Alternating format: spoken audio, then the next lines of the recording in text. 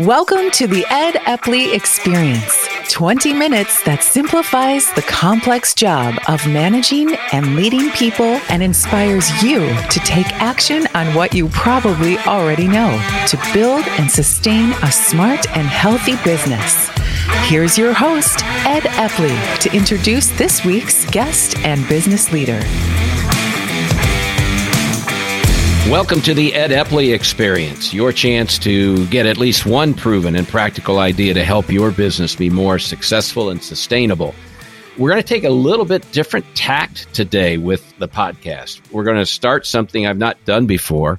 Instead of exploring how a proven leader becomes a proven leader, we're going to ask this individual and others to weigh in on specific topics and to help you get more ideas about how to handle challenging situations in management and leadership. And today's topic is all about performance appraisal and performance development of talent. And so I could think of nobody better to have on this first version of this episode than the person who's joining us today. He is a great delegator. He may be the best delegator that I've ever been around. And part of it was because it can be admittedly lazy about certain things. And then another part, it was all about, because he knew it was the right thing to get the talent out of the person, was to take things off of his plate. Oftentimes things he was good at and enjoyed doing, but put it on somebody else's, at least temporarily, so that they could, if you will, swim in the deep end of the pool and figure out if they could and how they should, and possibly even become better at doing that particular task. And I also know he's a relentless developer of talent. So with that in mind, help me welcome to the Ed Epley Experience once again, Lance Tyson. Lance, good to have you with us. I appreciate it, Ed. Definitely the highlight of my week. Anytime I get to talk to you, and I mean that sincerely. Probably the best advice I get is from you. So, well, we're excited to have you on with me. What's been going on in the Tyson group since we spoke 7 or so months ago? Well, I mean, I think number one, you're inside this pandemic, you've either been in a business that's done really well, or you've been in a business that hasn't done really well. And we hit the trifecta at the Tyson Group because a bulk of our business is in pro sports and entertainment. And besides a New York City restaurant, I couldn't think of a worse business to be in sports and entertainment. And we do sales training and consulting and coaching. And it's been rough. We put a lot of time in, put a lot of blood in. And so have our customers. So. Yeah, I call it tomb or boom syndrome. You know, that your business is either in the tomb or it's been a boom, and most organizations haven't straddled the fence. You know, it's been pretty significant one way or the other. So how have you managed this? What was different about the way you operated the business to address the pandemic? Well, you know, I think number one, they teach at the Naval Academy, it's either ship or crew. Mm-hmm. Right. What's more important? And it's an argument as a leader you can get in all the time. And we had a long conversation with our company, and we said, look, in order to preserve this crew, we got to take care of the ship right now. And the ship is the number one most important thing. Like many companies, we had some layoffs in the beginning. Then we looked to really make sure we were giving as much time as we could with our customer base. And they were extended contracts, and we were dealing with their situations in the moment from a coaching standpoint. In some cases, with some clients, we'd help them rack and stack their people to make decisions that they had to make and who they were going to keep with our opinion. The second thing is how to even sell in the pandemic. So I can't stand cliches, but we gave to it hurt. With a lot of time, and we had people that worked multiple jobs and multiple hours across 3 time zones. You talk about Zoom fatigue, we got it because we have customers coast to coast, and most of us were going 7 to 7 every day. Yeah. Did it change your business model going forward? Yeah, it did. Number one, we went from a primarily instructor-led organization, in-person instructor-led, to actually more of a business that was able to do consulting virtually. And I think the first biggest one we had coming right out of the gate, we had, I was in New York City literally each week prior to when everything shut down. And 2 weeks after that, we were starting an engagement with SeatGeek, which is like a tech company. Right. And that was they were supposed to fly people in. And that first engagement all came online. And fundamentally change your business for the better, because I still believe in the future we'll do anywhere from 60 to 70% of our coaching from a virtually instructor led, and in ways it can be just as effective. Right. It's smaller engagements.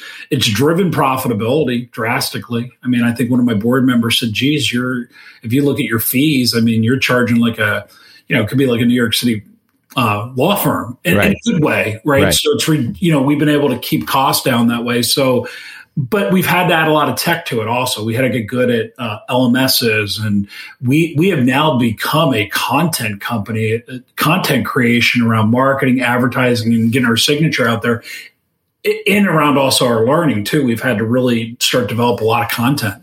We always have, but way more than we have in the past. And through all this, you found time to write a book, another one?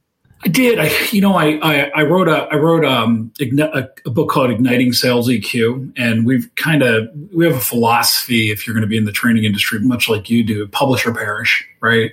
It adds a level. It's a 360 business card with a lot of color and a lot of pictures. And I wrote a book on EQ because I just felt everybody was really struggling in sales around this concept of emotional quotient with all the stress and worry.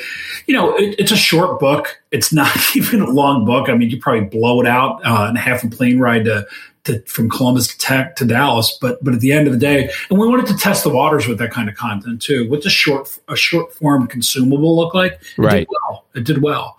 I have another bigger book coming out and called Human to Human Prospecting. Okay. Sales right now is human to human, not B2C or B2B. So yeah, we found some time. But have a lot of good people around us too. And I'm not a writer at the end of the day. I struggle with it. It's that's like, it's like keeping my garage clean. It's just a pain. It's right. Well, now I'm a little bit curious, because when I think of emotional intelligence, there's two parts to that. One is the ability to understand where other people's heads are and what are they saying, even if they don't verbalize it, right? Or they don't say it correctly. I think you're great at that. And then there's caring about whether or not what they've said. And sometimes I think there are times you don't care what others say. Well, I there's two parts to that, right? Like, I think number one, reading somebody is, well, let's start at the beginning. I think you and I have somebody we've spent a lot of time with over the years, a guy named Scott McGowan. He's the CEO of a pretty large employee benefit firm. Right.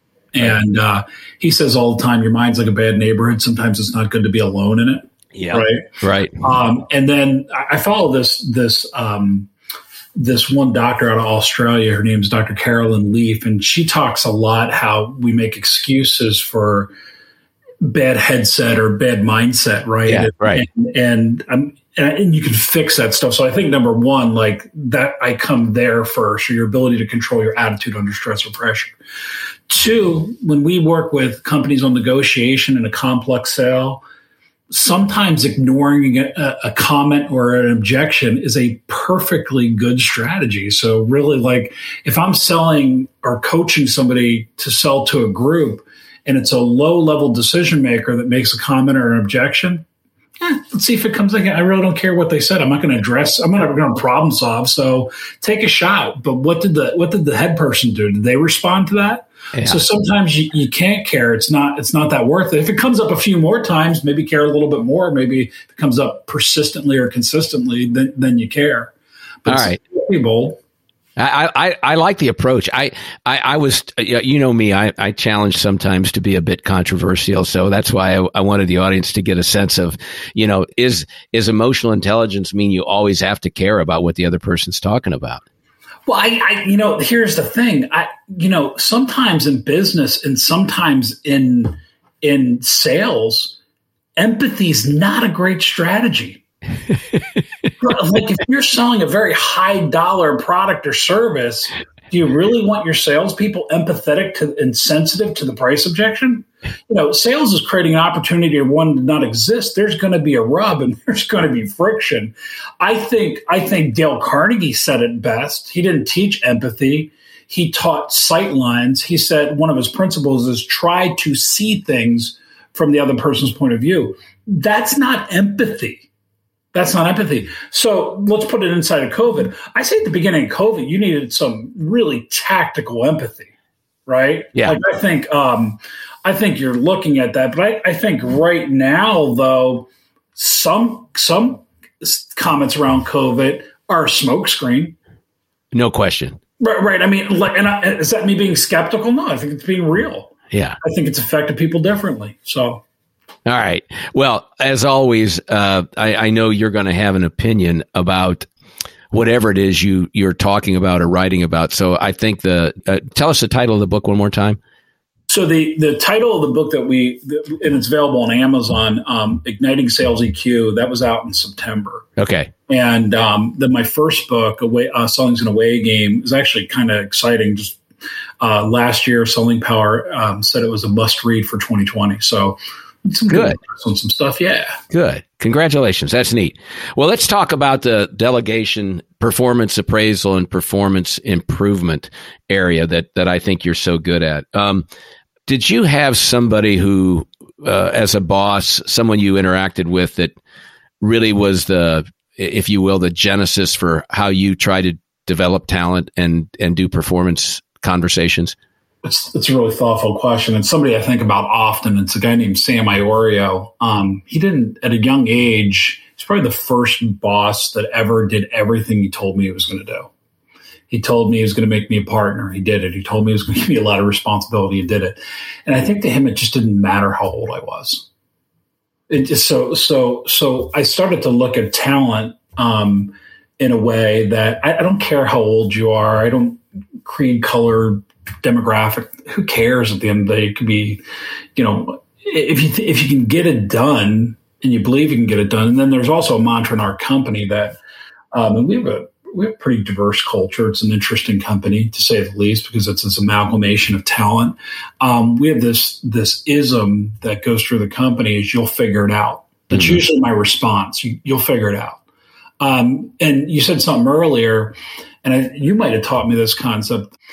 The Prussians are known for developing great military leaders, and over the years, the Prussian Empire, and they would categorize military strategists in two different categories: smart and lazy.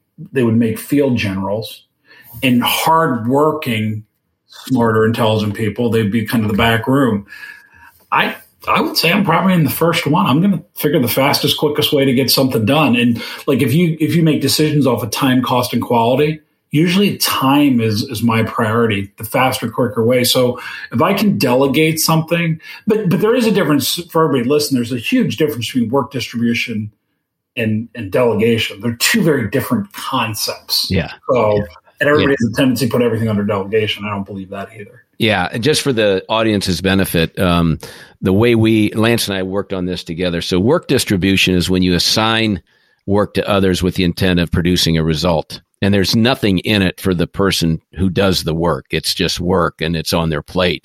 So when we take things off of our plate and put it on somebody else's, sometimes there's no real development opportunity in it. But when we take something off of our plate and assign it to somebody else with the intent that it's going to improve them, that they will learn and grow and become more valuable to the organization, we would call that delegation. And therefore, there's an entirely different mindset for me as the boss when I delegate versus when I do work distribution. And if you, Lance, you allow me, I just want to take that one step further. So when I do work distribution, it's who has the least amount on their plate, who can get it done the quickest. Sometimes it's just who makes eye contact with you at the wrong time and you go, oh, I'm glad you're here. I'm going to put this on your plate. With delegation, I have to actually ask myself, who would most benefit from doing this?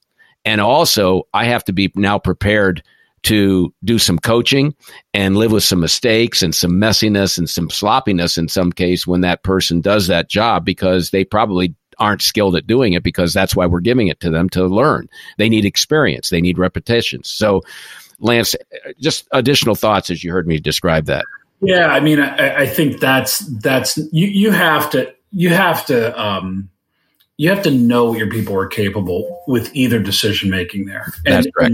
And sometimes you get people that are really good at stating the obvious they're in the moment, but they're really stating the obvious. So they seem very capable.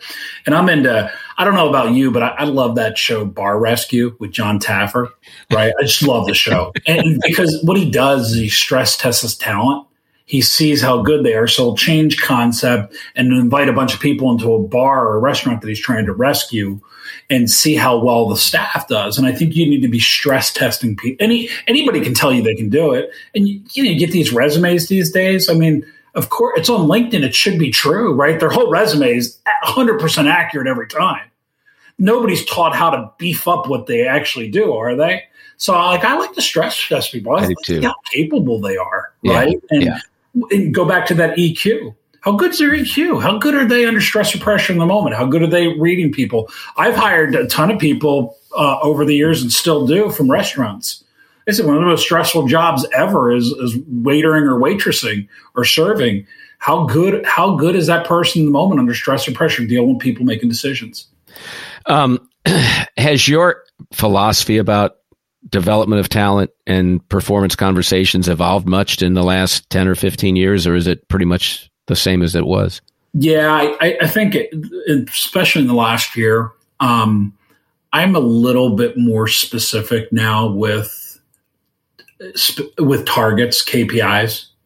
Here's the mark you have to hit. I think over the years, if I failed anywhere, it's probably there. I've let too many things be interpretable, if that's a word, right? Yeah, so I've gotten better. Too subjective. This is what I'm looking for because it focuses the resources more on the expectation. I've always said that the ability to hold somebody accountable is no better than your ability to set in clear terms the expectation. And so if you're not good at making clear what success or failure looks like, then your ability to have the conversation that says you're either meeting or not meeting those expectations is really, really difficult. I heard Seth Godin. I was listening to a podcast he was doing, and he likened this to like if you're playing hockey, you play much different a game of hockey on a pond that has no walls or boards, right? As opposed to how you play hockey with some boards. I think too many times I've assigned things to people and and very much what Ed said, if I'm delegating to develop talent and getting something done, I didn't put the boards up soon enough. Yeah. And that doesn't do the participant any good. How regular are your conversations with people about their performance? Is that do you do that quarterly, annually, or informally all the time? What's the model? Once again, I can't stand cliches, right? So I think, like when somebody says, "Oh, my door's always open," well, until it's closed, right? Yeah. What do you mean? Door's always open. Well, until it's closed. You can't have your door open all the time. So I don't like cliches. I think if your person is surprised by feedback or coaching you give them, you're not doing it enough. So thus you get to a performance review, there should be no surprises. They should know. My son goes to this school that every 2 weeks they give feedback on grade point average. And if your grade point average is under 2.0, there's implication to not playing sports. Most of the kids that go there play 2 or 3 sports, and which is interesting considering the fact most people get their feedback on their grades once a month or once a quarter. And this organization gives it every 2 weeks. I am more to that of getting feedback constantly. So I don't pick at every little thing. Right. Like I had a situation on Friday where one of my key VPs, she's a tendency to make herself the hero of everything as opposed to being French and using the word we. Right. and so the tendency with her is people see right through it. I feel very like I have written today, like I have to give her that feedback because it is a blind spot for her. And to the point where other people are rolling their eyes when she says it.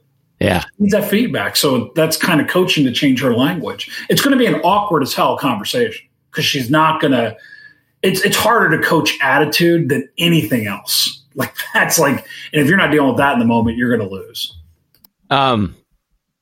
Say that again. It's harder to coach attitude than anything else. Am I right? Anything else. We can fix most other things, but to coach somebody's attitude, you almost have, if somebody's showing a poor attitude or a poor display of citizenship, whatever it is, if you're not dealing with that in the moment, it's plausible not deniability from there. Like, you actually have to deal with it in the moment. And the second thing is the even harder than that one is to coach somebody's attitude that you got feedback from a secondary source. Because my mantra is internally, when somebody comes to me like, hey, so a bad attitude, I'm like, what the hell did you do about it? So you want me to go to them to talk to them about the bad attitude they displayed to you? How's that going to work for me? How's that going to work? Like, come on. Like, if you didn't have excuse language, you didn't have guts to freaking deal with that in the moment, you're actually now as culpable as that person is. Right. So get out of my office. The audience can now appreciate why I wanted you on here today to have this conversation. Where do most managers screw up in providing feedback to their people? I think when somebody is so far outside the lines because you haven't built the boards that now you're taking corrective action as opposed to coaching them. But the problem always comes back is when somebody has like really stepped outside the lines and it is so acknowledgeable to everybody else, and now you have to take corrective action. But if you wheel that back, the problem's the leader because they didn't set the foul lines. Right. You know, that's all. It's always the issue. If a manager doesn't like the performance of an individual, you're saying then that the manager needs to own that. That's something that they didn't do. Well, yeah. And it's usually but it usually goes back to when the manager or the leader took responsibility of having that person on the team, because there's always one question that needs to be asked every single time. Which is? So, how do you want to be led? How do you want to be managed? And if you're not having that conversation to start off, and by the way, I'll play this all out for the audience. So you ask somebody you ask John or Jane that question, and they're going to go, well, I've never been asked that question before. And you go, well, what do you think? And they're going to come back and they're going to say, certainly don't want to be micromanaged. Everybody says that. And then you as a leader, you would say something, well, what time, explain to me, define for me micromanaging. And they would explain it like over your shoulder, right. Okay. So then you as a leader would say, so when do you think are the times that I'm going to micromanage you? Right? Or it's going to feel like I'm micromanaging. They'll answer. And then you'll say, okay, so obviously when we have conversations, we're going to have to be on the same page. So I got to give you feedback when I'm seeing something that's out of sync, and the same thing with you. Is that fair? So it's always in that, I wouldn't call it a verbal contract. It's always in setting the conditions that are going to exist inside that relationship. That's the biggest mistake made, as far as I can see.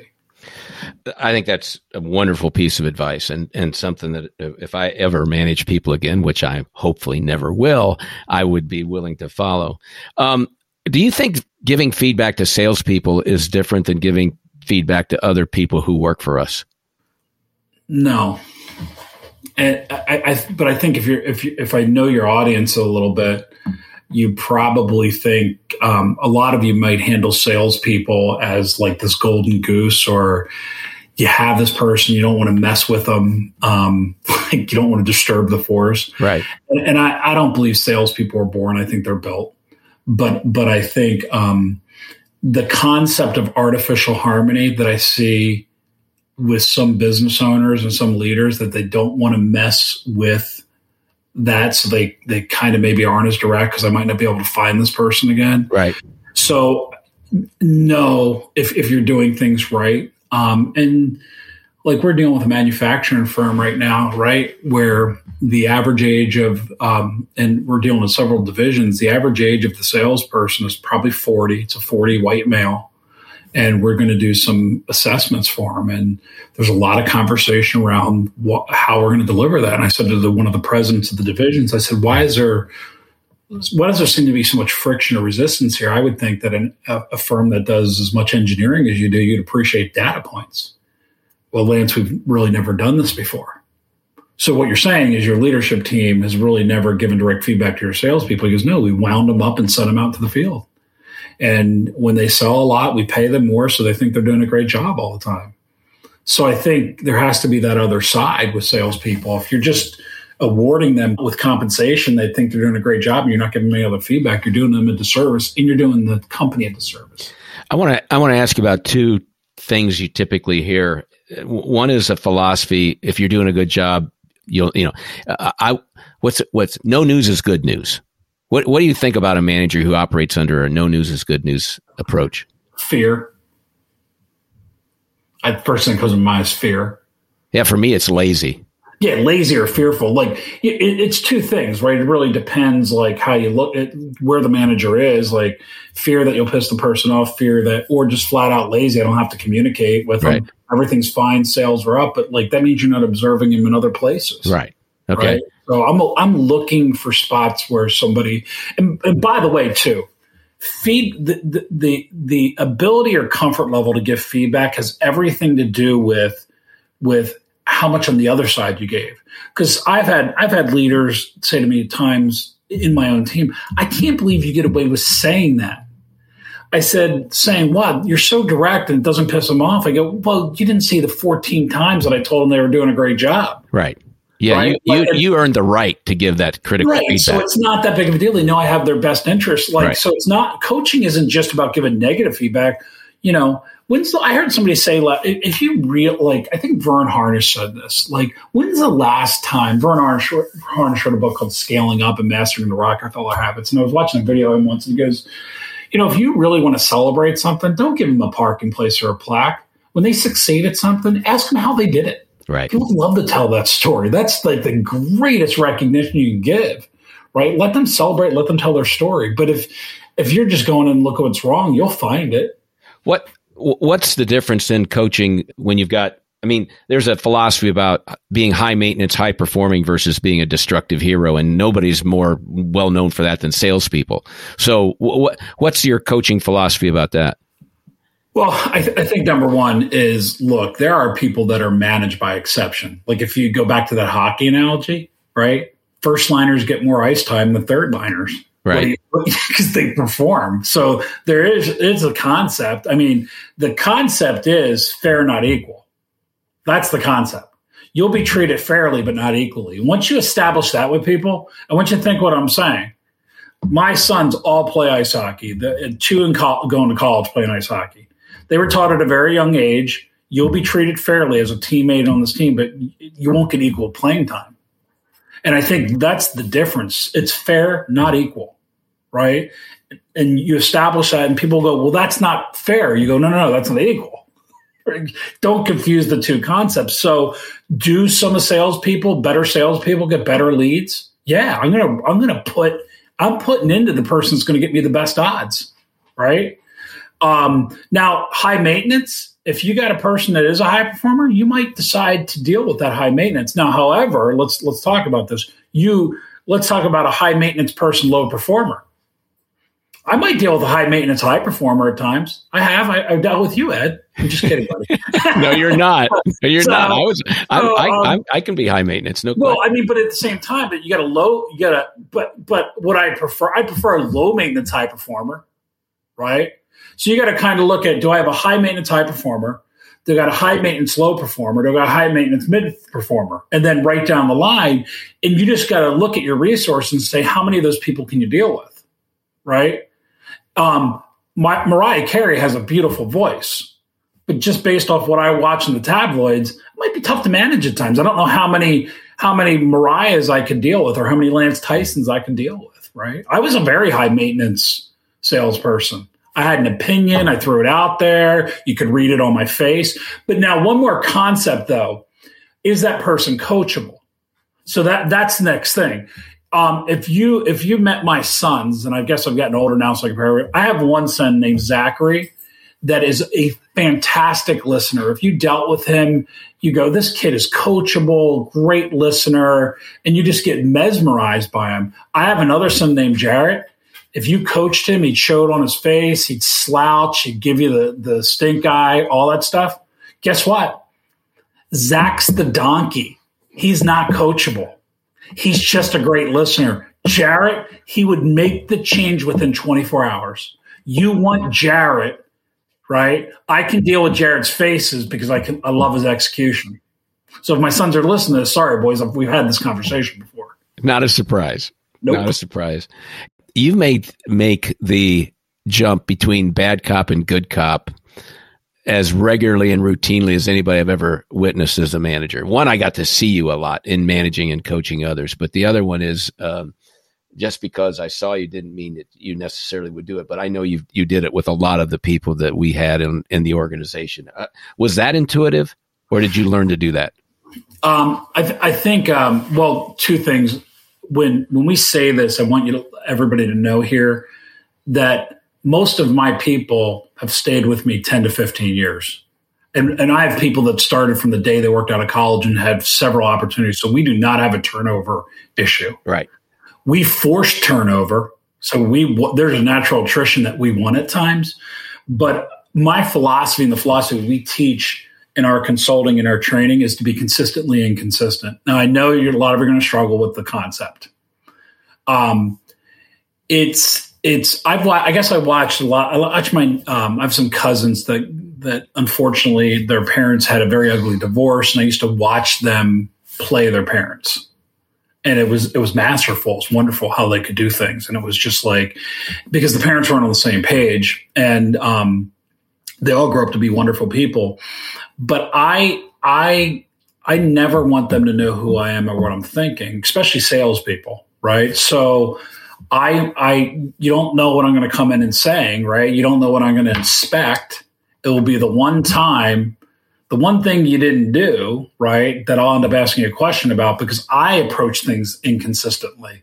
So I can turn on and say expectations, but I might in the moment say, like, why would you say that? Or that's uncomfortable. And like, I'll do stuff impromptu or extemporaneous. So I think over time it's developed. It's backfired on me plenty, but I'm not afraid to go there because I don't want to be a walking cliche. We need results. The ship needs results. The crew needs to be protected. And, if you're not standing at the top of the bridge and making decisions, you're not going to avert the iceberg at some level. You got to be paying attention. All right. What's the one thing, if you can only do one thing to be more effective in giving feedback, performance, appraisal, conversations, what would it be, Lance? I think if the one thing is if I'm talking about my own business, I would have more scheduled impromptu conversations. I'd be more consistent with it.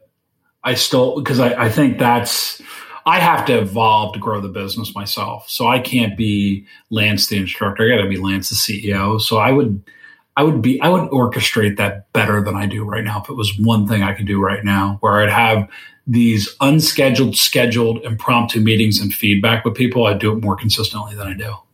Does being virtual with people and not in the same office make that harder? No, we've been virtual since 2005. So I think it's even better now because I'm staring right at you. I mean, at least I got 180-degree feedback on this stuff. So I don't think it makes it harder.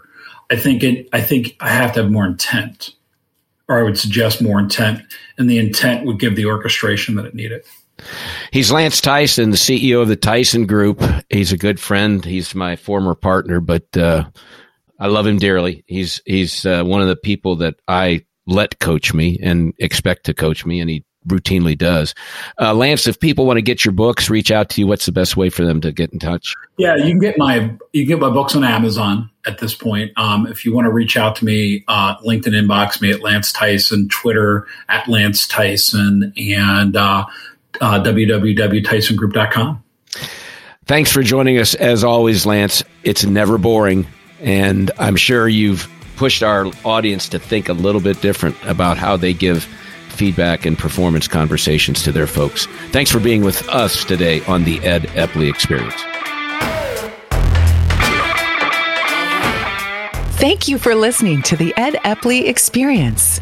For more information on building a more sustainable, smarter, and healthier business, visit www.theepleygroup.com for resources, tips, and Ed's latest blogs. That's the Epley, EPPLEY group.com. Plus, take a free assessment at theepleygroup.com/assessment to find out how you measure up as a highly skilled and accomplished manager and where to focus on improving your skills.